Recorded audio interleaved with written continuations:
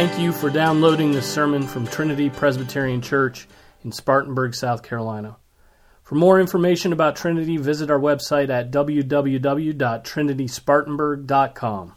Amen. Okay, Luke chapter 1, verse 20. My voice is going crazy tonight, so we'll see how far I can get. But Luke 1:26. We'll start there. Let's stand for the reading of God's Word. Now, in the 6th month, the angel Gabriel was sent from God to a city in Galilee called Nazareth, to a virgin engaged to a man whose name was Joseph, of the descendants of David, and the virgin's name was Mary. And coming in, he said to her, "Greetings, favored one, the Lord is with you." But she was very perplexed at this statement and kept pondering what kind of salutation this was. And the angel said to her, "Do not be afraid, Mary, for you have found favor with God. And behold, you will conceive in your womb and bear a son, and you shall name him Jesus. He will be great and will be called the Son of the Most High. And the Lord God will give him the throne of his father David, and he will reign over the house of Jacob forever, and his kingdom will have no end." Mary said to the angel, "How can this be, since I am a virgin?" The angel answered and said to her, "The Holy Spirit will come upon you, and the power of the Most High will overshadow you. And for that reason, the Holy Child shall be called the Son of God. And behold, even your relative Elizabeth has also conceived a son in her old age, and she who is called barren is now in her 6th month. For nothing will be impossible with God."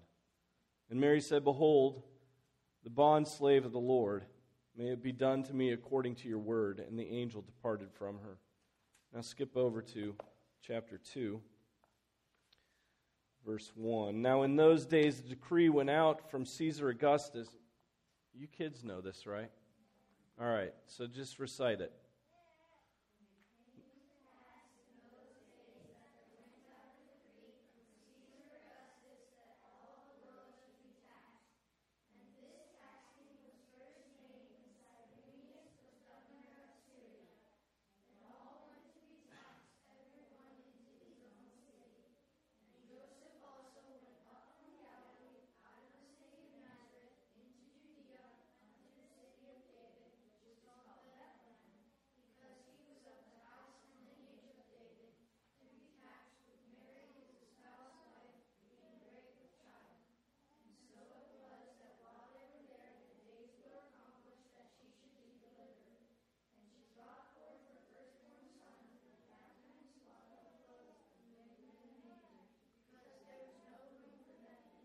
Okay, good job.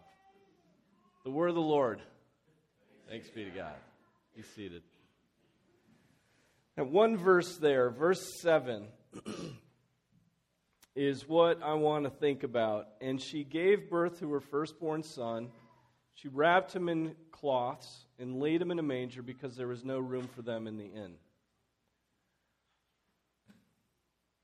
Pretty mundane details to the birth of the Son of God. I'll share with you again Augustine's poem that I'm sure is from one of his sermons somewhere. But he said this: "Man's maker was made man, that he, ruler of the stars, might nurse at his mother's breast, that the bread might hunger, the fountain thirst, the light sleep, the way be tired on its journey, that the truth be accused of false witness, the teacher be beaten with whips, the foundation be suspended on wood, that strength might grow weak, and that the healer might be wounded, and that life might die." You know, I've been reading Augustine lately, Augustine on the Trinity, and, you know, what's surprising about Augustine, what's surprising about the early fathers is their writing is not very complicated. It's really down to earth. It's asking the questions that we all ask. It's asking the questions that children ask, and then searching the scriptures to find answers.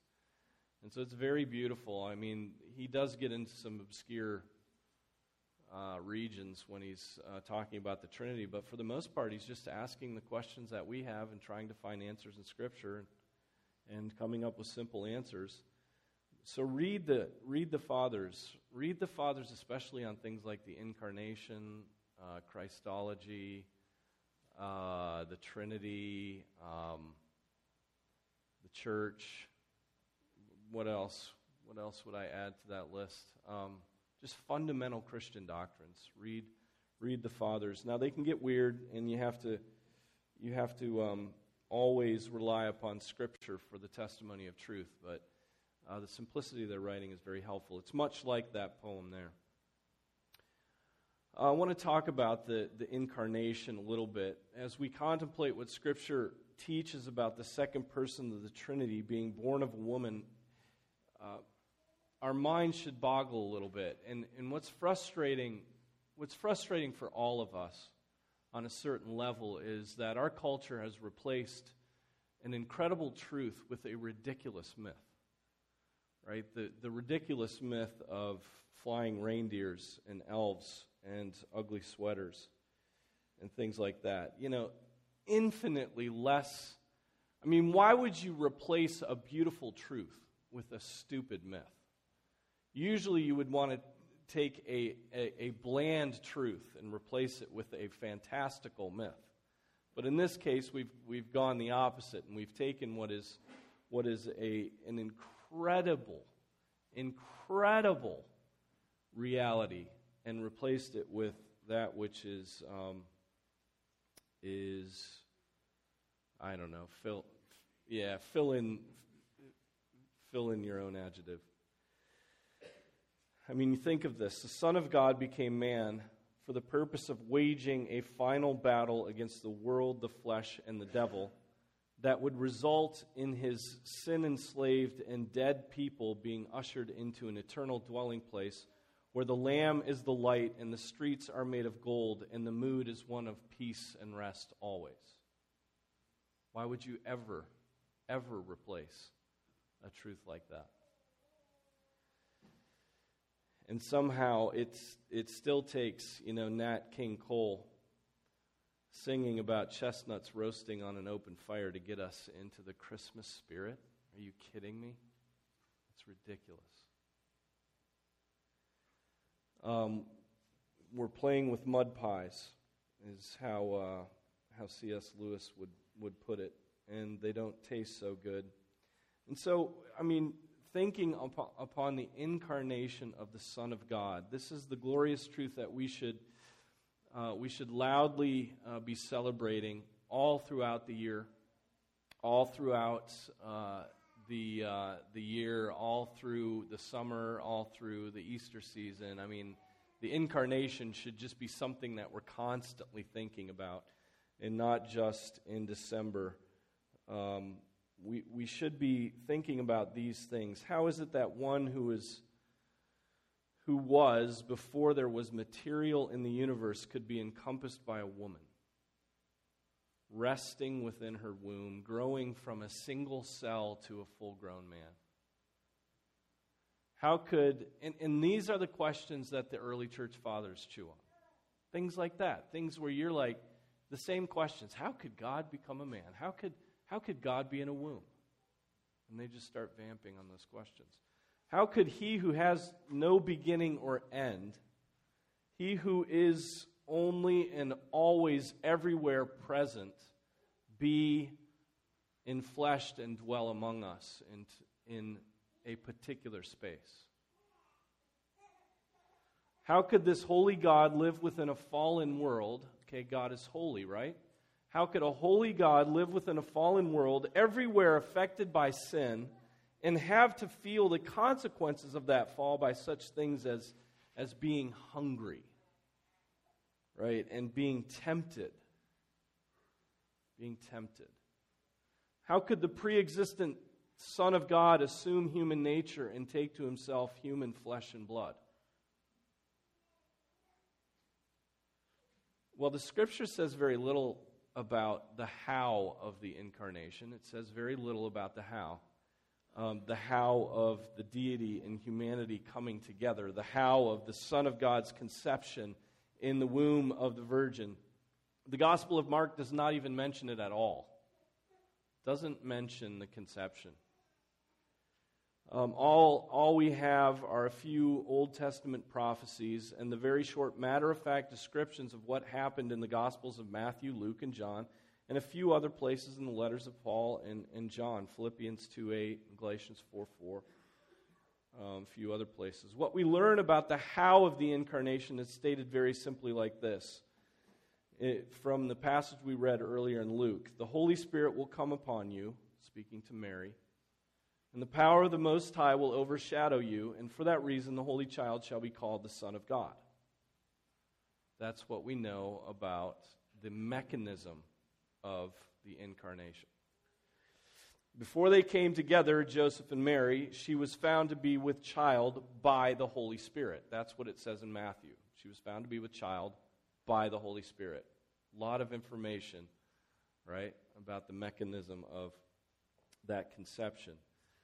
And the Word became flesh and dwelt among us. We have that in John 1:14. And then in Philippians 2:6 and 7, although he existed in the form of God, he did not regard equality with God a thing to be grasped, but emptied himself, taking the form of a slave and being made in the likeness of men. So that's another piece of information that we have on the incarnation. The why of the incarnation, though, so that's all of the how.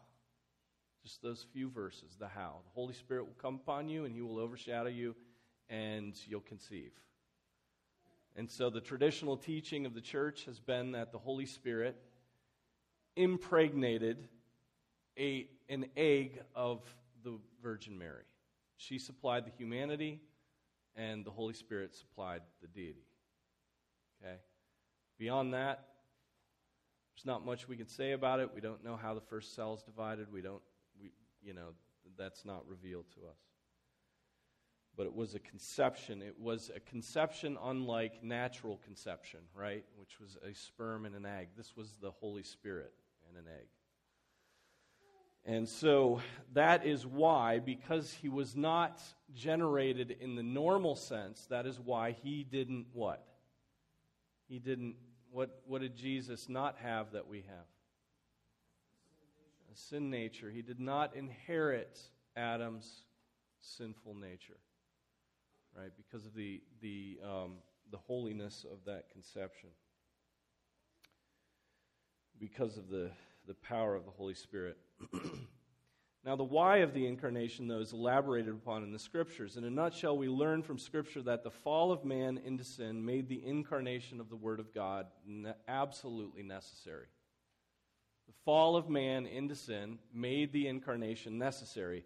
How this works out in the decrees of God, what order, I don't know. And we'll leave that to another day. Romans 8:19 says this, "For as through the one man's disobedience the many were made sinners, even so through the obedience of the one the many will be made righteous." And the obedience of Jesus is certainly on display in his humble act of taking on the likeness of sinful flesh, his incarnation. But note that it is in regard to the sinfulness of man that the obedience of Jesus was necessary. Right? The sinfulness of man necessitates the obedient actions and the humble actions of Jesus. What we learn from Scripture is that God does not overlook sin, right? I mean, the drastic extreme of Jesus taking on the flesh is a result of God not just overlooking sin. It's God taking sin on fully and dealing with it in actuality, right? He doesn't just say, well, man fell, I'll just wipe away his sin and we'll start over. No, he deals with it. He does not just say do-over, right? He doesn't just say do-over, but he makes what was broken whole, and that through the work of the Son of God. God is a God who brings light out of darkness, who fixes what is broken, who sets things straight without corrupting his own character. Right? He will be just and the one who justifies. Right? If he said do-over, he would not be just. Right? That would be just to sweep sin under the rug and move on. So he will be just and the one who justifies, and that necessitates the obedient actions of Jesus. Now, it's worth noting that even from the beginning of the church, there were those who said that Jesus did not become a man. There have always been heretics who said that Jesus did not become a man, did not have flesh, only seemed to have flesh, right? He put on a show. It was some sort of hologram. It was some sort of appearing of flesh, but it was not real flesh. And that, of course, is heresy. And it's alive and well today, and we see it opposed in a nutshell in John's first epistle. He warns of those who are teaching such things in the 4th chapter. Beloved, do not believe every spirit, but test the spirits to see whether they are from God, because many false prophets have gone out into the world. By this you know the Spirit of God. Every spirit that confesses, what? That Jesus Christ has come in the flesh is from God. And every spirit that does not confess Jesus is not from God. For many deceivers have gone out into the world, those who do not acknowledge Jesus Christ is coming in the flesh. This is the deceiver and the antichrist, right? It's like, this is the prototypical heresy, to deny that Jesus came in the flesh. Jesus Christ has come in the flesh. That is Christian doctrine. To deny that is to deny Scripture's teachings. But it's also, it's not just, abstractly to deny an abstract doctrine. It is to lose all the comfort of Scripture. It's to lose every one of the comforts of Scripture. So let's zoom in a little bit. The fall and sin is the backdrop of Jesus' incarnation. Our fall into sin necessitated Jesus coming in the flesh, condescending in that way. It gives us the big picture why. But what did the incarnation of the Son of God accomplish more specifically? What are some of the precious truths that flow from the Word of God taking on flesh? First, the incarnation made the Son of God. This is an obvious statement. The incarnation made the Son of God one of the human race. You stop and think about that. Stop for a minute this Christmas and think about the fact that God became one member of the human race. The philosophers, if you have read them, treat God as if they wouldn't say he, was a concept, right? A pure form of logic, a power or a force that is perfect but distant, perfect but untouchable, perfect but not able to be comprehended. Scripture teaches that God is wisdom, perfect, transcendent, yes, but it also clearly teaches that he is personal. He is close. He is right here. And nowhere do we learn that more than in the doctrine of the incarnation of the Son of God. The incarnation of the Word of God. How much more imminent and intimate could God get with his creatures than through an incarnation? It's impossible to conceive of some more humble act meant to show love toward mankind. It's John 3:16. God so loved the world that he gave his only begotten Son. Right? Behold, the virgin shall be with child and shall bear a son, and they shall call his name Emmanuel, which translated means God with us. So many people prefer that God of the philosophers, right? You know people who prefer that God of the philosophers? They could almost do Christianity until you get to Jesus, and then they're like, ooh, that's too common. It's too low.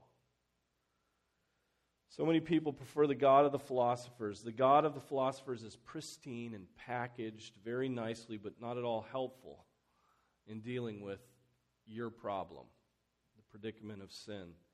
If you're positive about the nature of man and delude yourself with thinking that man is basically good-natured, contrary to every bit of evidence that any source gives on this topic, not just Scripture, but every newscast, every newspaper, every book, every movie, then an only transcendent and distant concept is all you really need. You may then live like those Athenians who, being deluded about their own nature, like to spend time doing what?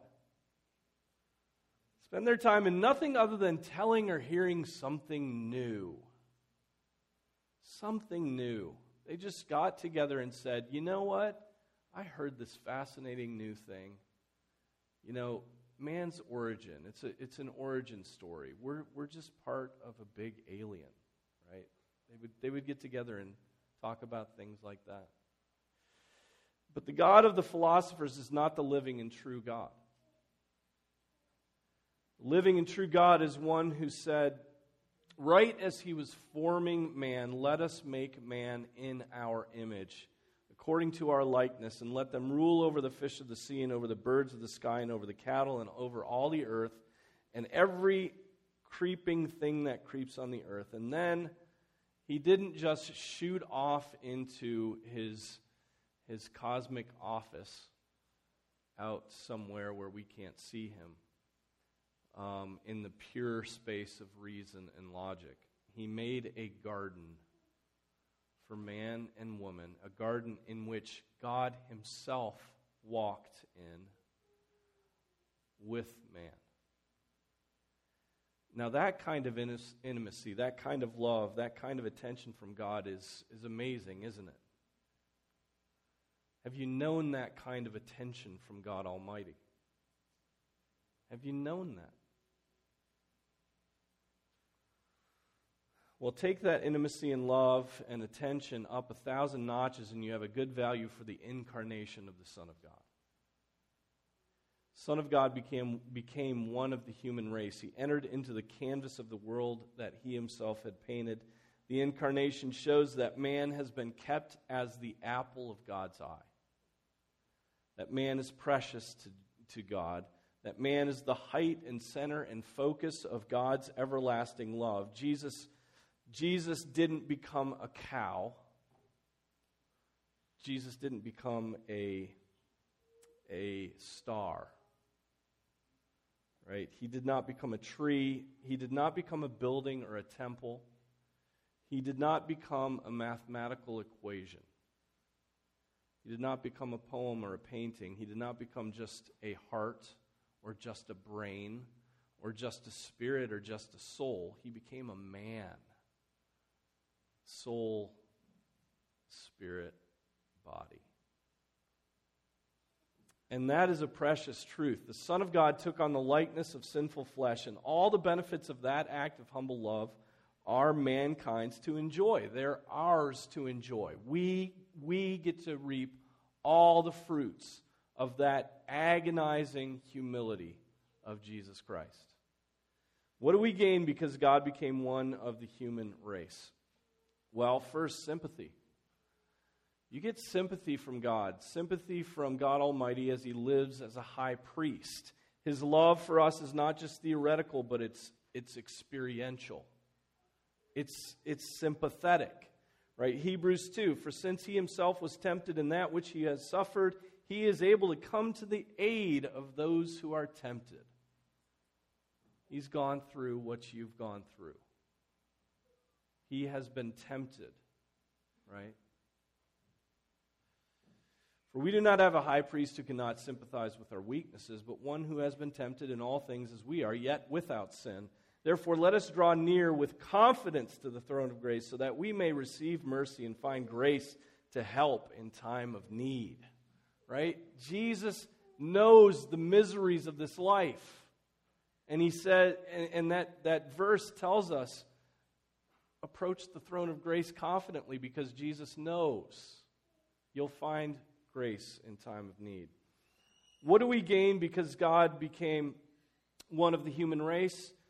2, an example and pattern for our lives. He showed us what it is to know God and to love God, not just with words, but with actions, by doing himself what he requires of us. Right? Jesus has already done what he is requiring of us. He's not just the one who commands, having never done himself. He is commanding what he has done. By this we know that we have come to know him if we keep his commandments. The one who says, I have come to know him, and does not keep his commandments is a liar, and the truth is not in him. But whoever keeps his word, in him the love of God has truly been perfected. By this we know that we are in him. The one who says he abides in him ought himself to walk in the same manner as he walked. Jesus walked a certain way. He calls us to walk in the same way. He showed us the example. What do we gain because God became one of the human race? 3, the ennobling truth that Jesus will forever be a man. Think of that.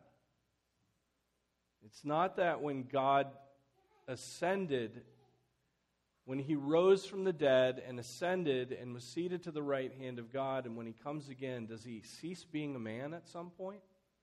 No.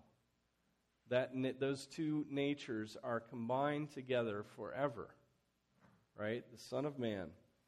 So the ennobling truth that Jesus will forever be a man. Jesus did not just temporarily become a man, although some heretics will tell you that that's the case. He forever combined deity and humanity in one person. When we stand in the presence of God, we will see Jesus, the God-man. We will see wounds on his arms, his actual arms. We will see wounds on his legs. Right? We will see the wounds on his side. They also said, Acts 1, Men of Galilee, why do you stand looking up into the sky? This Jesus who has been taken up from you into heaven will come in just the same way as you have watched him go into heaven. He's not coming back as a superhero, transformed by some substance he found somewhere in the universe. No, he comes back as a man, the God-man. Now, is that not an incomprehensible love? We think it quite satisfying and joyful when our friends start liking the things we like, right? When we start having things in common with people, that's when we get excited about people. The camaraderie of holding things in common, of going, crazy over the newest Star Wars films coming out, which some of you are geeking out about. For others, it's, the new kind of roasted coffee bean, that the light roast, but here we see the Son of God not just holding things in common with his creatures, but as Scripture says, in him all the fullness of deity dwells in bodily form.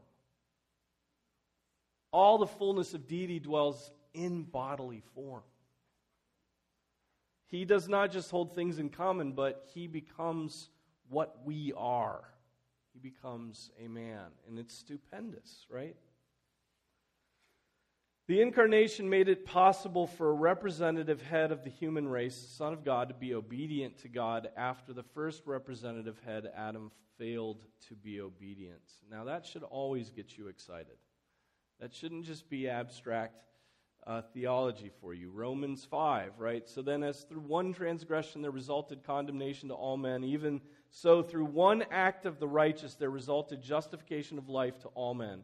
For as through the one man's disobedience the many were made sinners, even so through the obedience of the one the many will be made righteous. Do you realize the significance of that? Children. A man was perfectly obedient to God, and he now represents you if you have faith in him. He did everything that God required of him. And he stands before God, and God says to him, well done. And if you, by faith, are united to him, then God is saying, well done to you as well.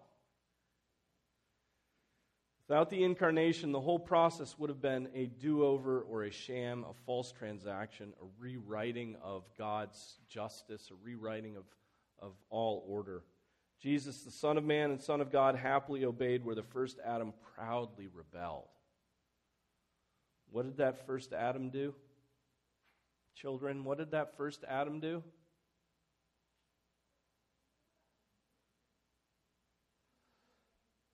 That's such an easy question. I mean, come on. I heard Athen. What did he do? He did that. And what did God told him to do? Not eat from that tree, right? Right? A proud rebel. A proud rebel. But Jesus fixed and conquered and triumphed over death, where the first Adam broke and compromised and died. Right? The first Adam failed in that one little command. But Jesus obeyed every single command fully. And because he did this as a man, he can be your representative. He can represent you. There is no salvation without this kind of representation. The incarnation also allowed for a true mediator between God and man. Calvin said, "Consider how important was the office of the mediator to so restore us to God's grace that we who belong to the lost race of Adam should become God's children and heirs of his kingdom. Who could have done this had not the Son of God himself been made man and taken what was ours in order to give us what was his, making ours by grace what was his by nature?" The incarnation provided a man to die as our sin substitute. The incarnation provided a righteous man to live as our righteousness substitute. 1 Timothy 2, "For there is one God and one mediator also between God and men, the man Christ Jesus, who gave himself as a ransom for all, the testimony given at the proper time." The glorious hymn of praise to Jesus is all about his work as the God-man. And then Colossians 1, "For it was the Father's good pleasure for all the fullness to dwell in him, and through him to reconcile all things to himself, having made peace through the blood of his cross. Through him, I say, whether things on earth or things in heaven." Note that it was blood. It was blood. It was blood. It was real blood. It was red blood. The red, real, wet, warm blood of a real man that propitiated God and made peace for you. Jesus Christ, as the mediator of a covenant ratified by his blood, not the blood of bulls and goats, he had to be a man. He had to take on the flesh so that he could truly mediate between God and man. This is why Scripture constantly mentions his blood. Blood which, I might add, he did not possess before he became a man. He did not possess blood until he got his humanity from Mary. In the same way, he took the cup also after blood, saying, "This cup is the new covenant in my blood.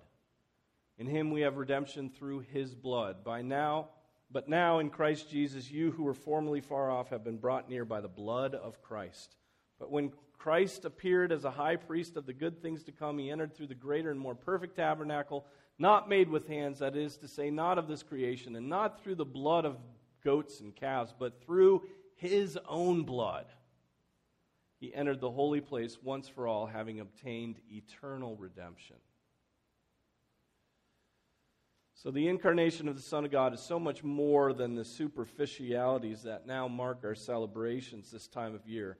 There are messages here and there about the wonder of the babe in the manger, and there are important things to be said by giving gifts and being generous with one another, but we cannot lose sight of the fact that without the incarnation, we would all be left to represent ourselves before God. But we wouldn't be clothed in perfect humanity. We wouldn't have a representative who is perfect in our place, and we wouldn't have the blood-drenched mediation of Jesus Christ. And if that were so, eternal life would be impossible for every man. A holy God would be pleased to dispense with every one of us and cast every one of us into hell. At least then he would be just. Instead, instead. But God, right? That Ephesians, but God. God didn't leave you to represent yourself. God gave you a representative, right? Instead, Jesus became a man, as I said at the outset, for the purpose of waging a final battle against the world, the flesh, and the devil that would result in his sin-enslaved and dead people being ushered into an eternal dwelling place where the Lamb is the light and the streets are made of gold and the mood is always peace and always rest. That's what Jesus did. That's what Jesus did for us in his incarnation. Let's pray. Our Father, we thank you for Jesus. We thank you that he did not regard equality with you a thing to be grasped, but he emptied himself, taking on the form of a slave. Becoming a man, Father, and representing us and living perfectly and yet suffering the agonies of life in a fallen world. Undergoing hunger, knowing your wrath, knowing your turning from him. All to benefit our souls, so that we might, when we die and our souls are immediately transported into your presence, we may say, Jesus is our only hope. He represents me. Lord, thank you for this. Pray that we would think long and hard about these glorious truths in the coming days. In Jesus' name I pray. Amen.